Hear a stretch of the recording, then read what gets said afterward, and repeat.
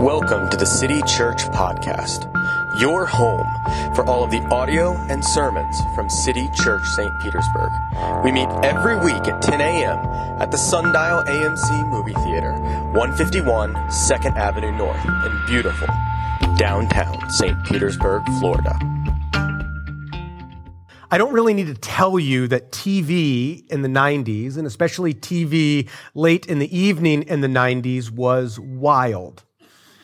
You all know TV had a problem. Sitcoms and dramas were expensive to create, and there had not yet been this thing that we now know as reality TV.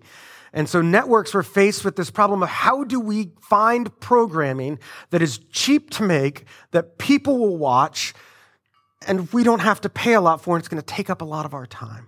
And so there was this genre of TV shows in the late 90s that seemed to be on all the time. It was the shows that some of us look back fondly and remember. Things like American Gladiators, Lifestyles of the Rich and the Famous, Unsolved Mysteries. These are shows that are all very cheap to make and take up an hour-long time slot. One of these shows has gained a cult following in the age of the internet. And the name of that show is Beyond Belief, Fact or Fiction. You might remember this as the show with the dude from Star Trek.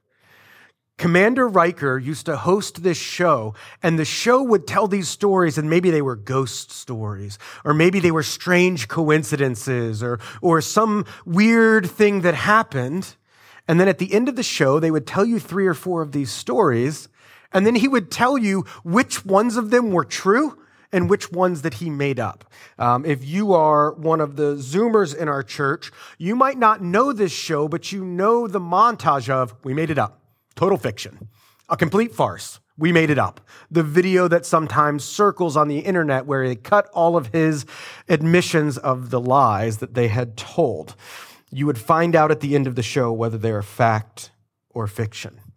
This morning, we're going to look at Psalm 48. And as we look at Psalm 48, the psalmist is going to paint the picture that Jerusalem is this amazing capital city, that it is this city that rivals Nineveh, the city that rivals Babylon in all of its glory. But here's the thing. It's a little bit of a fiction.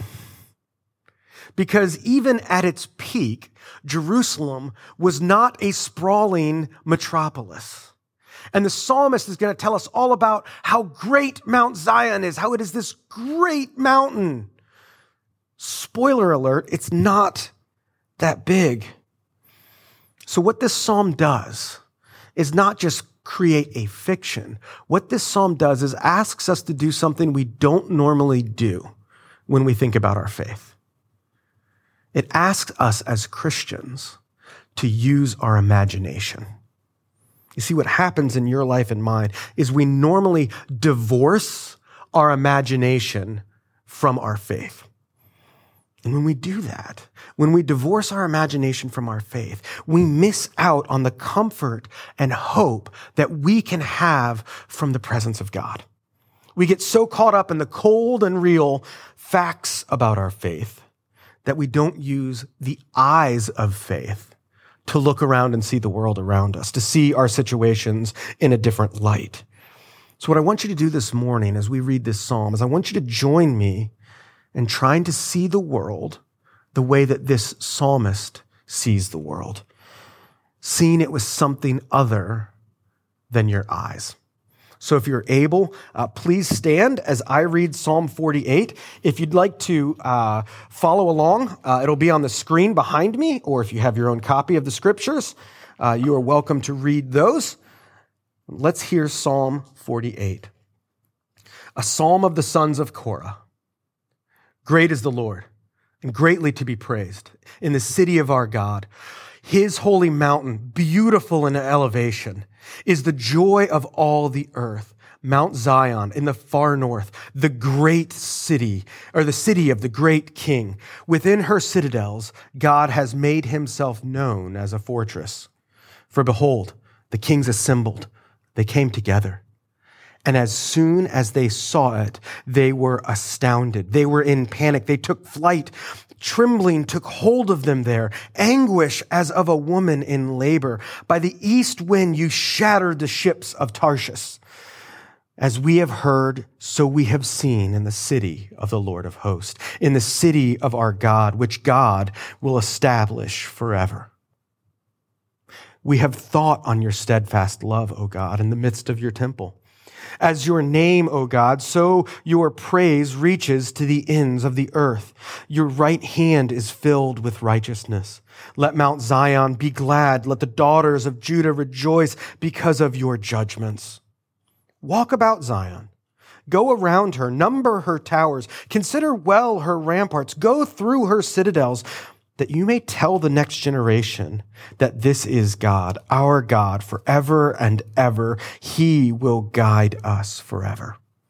City Church is the word of God written nearly 2,500 years ago and intended for us this morning. You may be seated. This psalm was written by the sons of Korah. The sons of Korah were a part of the family of Levi, the Levites who served at the temple. And it seems that the Korahites, the sons of Korah, were the ones that arranged all of the music. And so as we read through the Psalms, besides David, the sons of Korah, or even Korah himself, are the most common author of this book besides David. And this psalm begins as a way that almost every psalm does. It begins with an invitation for us to praise God. Praise God for all of his faithfulness. Praise God for his name is great and greatly to be praised. But where the sons of Korah direct our eyes, where they tell us to look and find the praiseworthiness of God, is where this psalm really starts to get interesting. Because the author invites us to lift up our head as if we were in Jerusalem and look around the city, this great city. Lift up your heads and look at Zion. Zion, the name that the people of Israel had for Jerusalem and the temple, its religious name.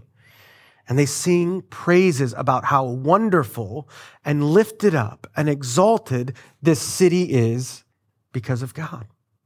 Now, if you don't know anything about Jerusalem and you just begin to read this psalm, you may get the impression that Jerusalem has a lot going for it, apparently. I mean, it seems like it's this big tide. It seems like there's this giant mountain in the middle of this huge city. That's got to be amazing. But here's the problem. Jerusalem at its height was only about 3 miles across, the entire city. I mean, that's the distance between, you could get to Bandit Coffee and it would be farther than a walk across Jerusalem. And not only that, Mount Zion's elevation was only 2,500 feet. It wasn't even the biggest mountain in the neighborhood. If you went to Mount Zion and looked around and you looked 1.5 miles away, by the way, outside of the city, you'd see the Mount of Olives. And in order to see the top of the Mount of Olives from Mount Zion, you would have to look up. And so the psalmist tells us, this mountain is amazing. It's like the great north. This is great. What's he doing? He's asking us to see something that we can't see with our eyes. Because Zion is magnificent. Zion is beautiful. The city of God, city of Jerusalem is wonderful, but not because the mountain's really tall. Not because the city's really big. The beauty and wonder of Zion comes from the presence of God in the city. And the psalmist looks out, and that's what he sees. He sees that the presence of God changes this lowly city into a great city. The presence of God makes this a city of refuge and a place of worship. It's the presence of God that changes this lowly capital into the joy of all nations. The psalmist is really clear about this in verse 3. He says, within her citadels, God has made himself known as a fortress. It's not the tower that is the fortress. It's not the arrow nocks that the people can shoot their arrows down through that is the stronghold, the safety, the protection. Rather, it is the presence of God that is that protection. It's not their military defenses. It's not the fact that they have the high ground. Rather, the real hiding place in Zion is the presence of God. Beloved, we are very, very well discipled by our screens, both large and small. And as we look at the world with the eyes that we have and the eyes that have been trained by our feeds, what quickly grows in us is a low-grade anxiousness. I don't remember who said this. I heard this somewhere towards the end of 2020, that awareness without agency creates anxiety. Think about that. Think about how that has played out in our lives over the past few years. Our awareness of a situation, because it comes on the news, because it comes through our feed, because we see a explainer thread somewhere on it, our awareness gets perked up. But a lot of these things are things that we can't do anything about. I mean, this is playing out right now with the topic of monkeypox, right? I don't know if you've heard, but monkeypox is apparently a thing again. And so we go and we watch the news or we read our phones or we get emails and they're telling us about monkeypox. But here's the problem. What can you do about monkeypox? You can't do anything. You personally can't do anything.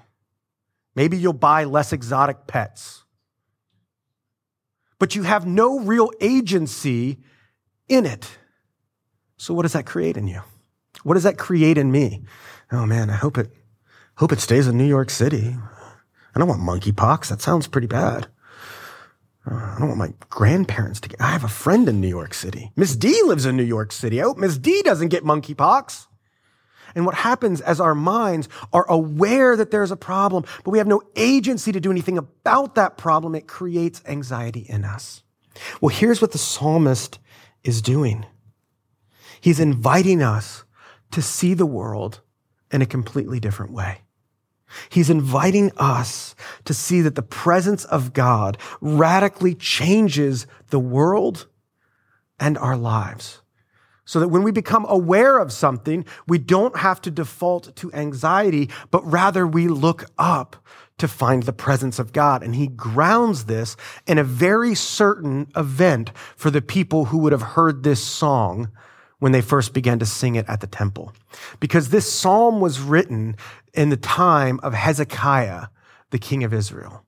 Now, I know that Hezekiah is like one of those names that you're like not totally sure if I made that up.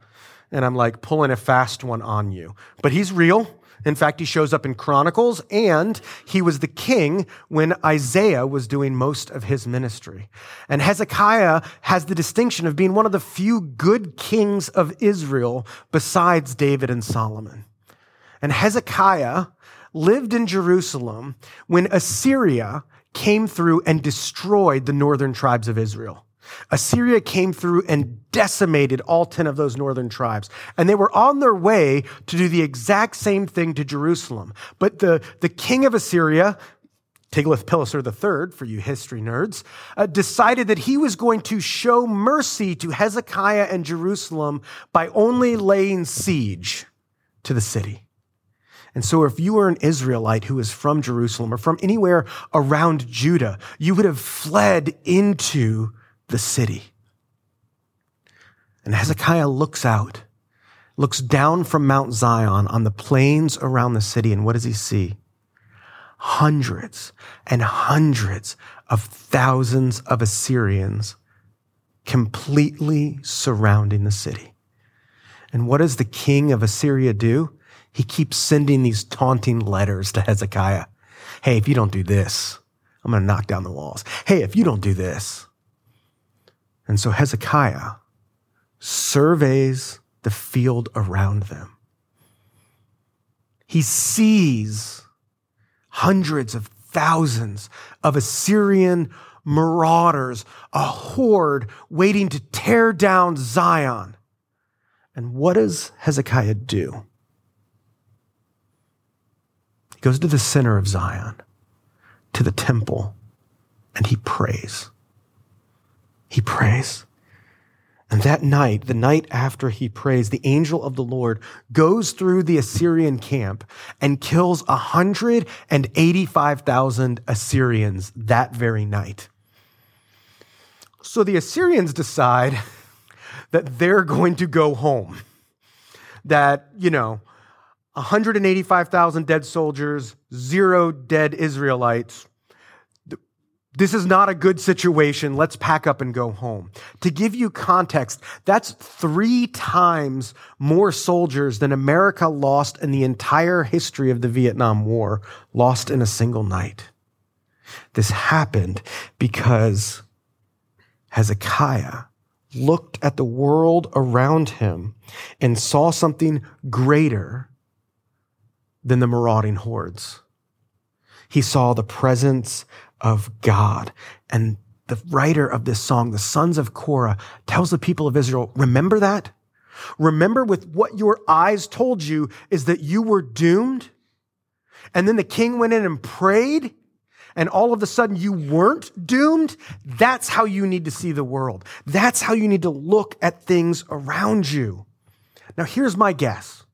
My guess is that most of us have never lived in a city that has been under siege in wartime. Probably. But here's what you are all well familiar with. The problems that you can see clearly with your own 2 eyes in your life. The ones that are in front of your face day after day. The things that you can't stop thinking about. The things that gnaw at the edge of your mind when you try to sleep. Whatever problems these are, whether they're relationship problems, financial problems, problems with your children, wherever you find that thing that you look at with your eyes and you don't know what you're going to be able to do about it. What do you do with those things? Those things that you see day after day. Well, here's what most of us do. If we're being honest, what most of us do is we turn to our tried and true, our trusted methods of dealing with these things. And so we hustle to wrestle control in a situation that we have no control over. We scheme and plot to make sure that we get our way and our ways are advanced. Or maybe you don't try to fight it like that. Maybe you try to run away. Maybe you use pleasure. Maybe you try to distract yourself with alcohol or sex, something to take your mind off of what you see right in front of you day by day, something to just distract you just for a moment. I'm saying that you deal with these things this way because I know that's how I do. I either fight with the own strength of my control, or I run away and am distracted by pleasure and just try not to think about them. But the sons of Korah are inviting us to something else. They're inviting us to imagine a world that we cannot see. Imagine a world that we can't see. This isn't some pretend strategy. This isn't holy Dungeons and Dragons. But it's also not speaking to the laws of attraction and saying the good things that the universe would manifest them back to us. No, this is remembering the faithfulness of God to us in the past and envisioning what that might look like as we cast our eyes to the future and we look at the difficult situations around us. God is our refuge. We just need to expand our imagination, because the idols of control and pleasure quickly capture our attention. Mark Sayers he's a pastor and a theologian in Australia. And Mark Sayers put it this way. He said, when anxiety rises, the first thing our brain turns off is our imagination. When our anxiety rises, our imagination and creativity get turned off. And what the psalmist is inviting us to is something else. As we have heard, so we have seen in the city of the Lord our host, in the city of our God, which God will establish forever and ever. The city is not great because of its defensive military strategies. The city is great because God is present there. God's past faithfulness to his people is proof of his future faithfulness to them and to us. God is greater than every problem that we can see with our eyeballs. You believe that? I mean, I know it's church, and when I ask, do you believe that? You're supposed to reflexively say yes. I understand that, but I want you to think for a second. Think about that problem that gnaws at the edge of your mind.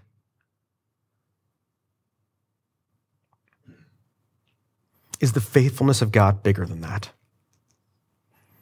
I don't know about you, but I struggle to believe that, practically.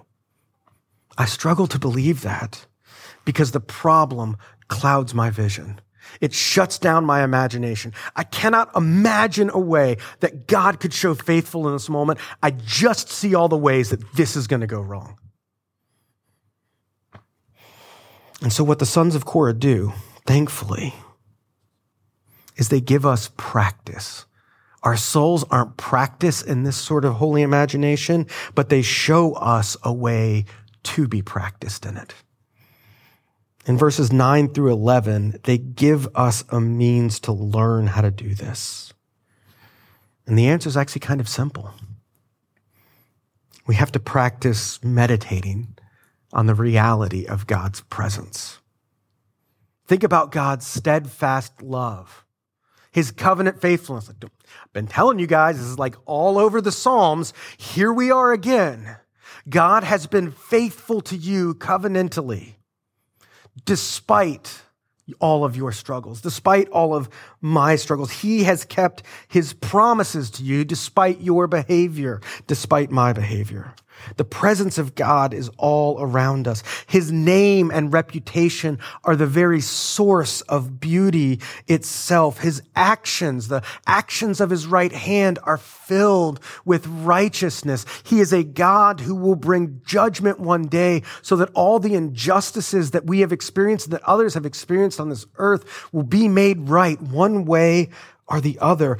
The sons of Korah invite us to say, God has done this before. God will do this again, to rehearse again and again to ourselves what it is that the gospel means, that God is really present with you. God is really present here this morning in this church, not because we have done the right thing, not because we have invoked him in the proper ways and said the right things in our church service so far, but rather because he chooses to be. That's the beauty of the gospel. That's the beauty of the message of Jesus. God is transcendent and independent. He is greater than you and I could ever imagine, and he is wholly free to do whatever he wants. He is the only being in the universe that is free in that way, and so we cannot invoke his presence by some ritual or incantation. Rather, the God of the universe, the transcendent God that stands outside of all space and time, chooses to be present with you. The God of the universe not only chose to be present with you and present with us here this morning in a real and tangible way, he chose to enter earth. He chose to come as Jesus. He chose to show up in Jerusalem, the city of the great King. And not only that, in order to fulfill our side of the covenant, he chose to die outside the gates of that city. And he does this all by his choice so that he might be present with you. When we immerse ourselves in that story, when we repeat that to ourselves over and over again, our imagination for what God might do, the ways that God might redeem and rescue us and change the stories that have marked us and the habits that have beset us, when that story is rehearsed over and over, It grows our imagination. It grows our trust. It grows our hope. Not that our problems will just go away. Not that we just put it out of our mind, but rather we begin to assign a new meaning to these stories through the holy imagination of the gospel. Things will not always be the way that things are now. And so finally, the sons of Korah invite us to put this into practice. The eyes of faith, the holy imagination, go out and look at the world with those eyes. They tell the people to go walk around the city of Jerusalem, go count its towers, go see how great the walls are, not because the walls are the tallest walls ever, but because God is present in the city. Well, I don't know about you. I don't have the money to go to Jerusalem today or next week. So how do we do this? How do we practically do what the sons of Korah ask of us?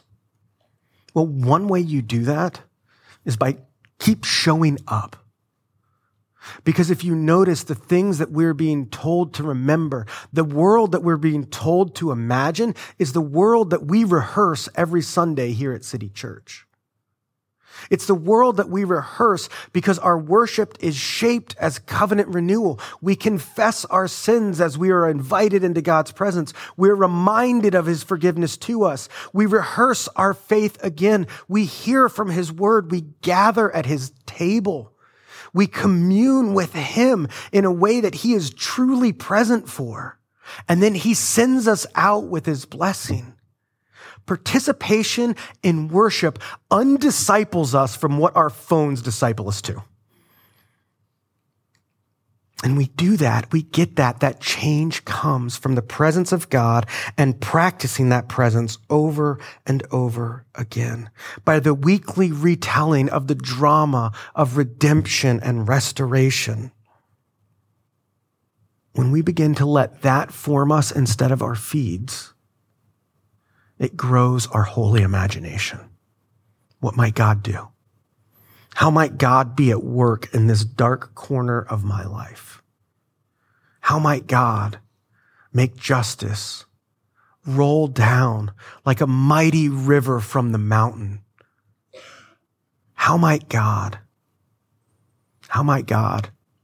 use someone like me? Confession, communion, calling. This is not only the rhythm of City Church, but this is why we encourage and give away all those copies of the Daily Prayer Project. Because you know what the rhythms of the Daily Prayer Project are? It's the same thing. It's rehearsing the gospel back to ourselves. There's 1,000 other devotionals, and a lot of them, most of them, are probably really good because all of they're doing is teaching us to rehearse that story back to ourselves again and again, that our imagination, that our eyes might be opened not to the things that we see, but the things that are unseen. And so the sons of Korah invite us to be shaped by God's story, to be shaped by his faithfulness, and be less anxious when the armies surround us. Not because the walls are high, and not because the mountain is actually that big, but because God is present. May God give us eyes of faith to see his steadfast, never-failing love when everything that we can see with our eyeballs says that we're in danger and threatens to overwhelm us. May we see what God is doing in an unseen way. Let's pray.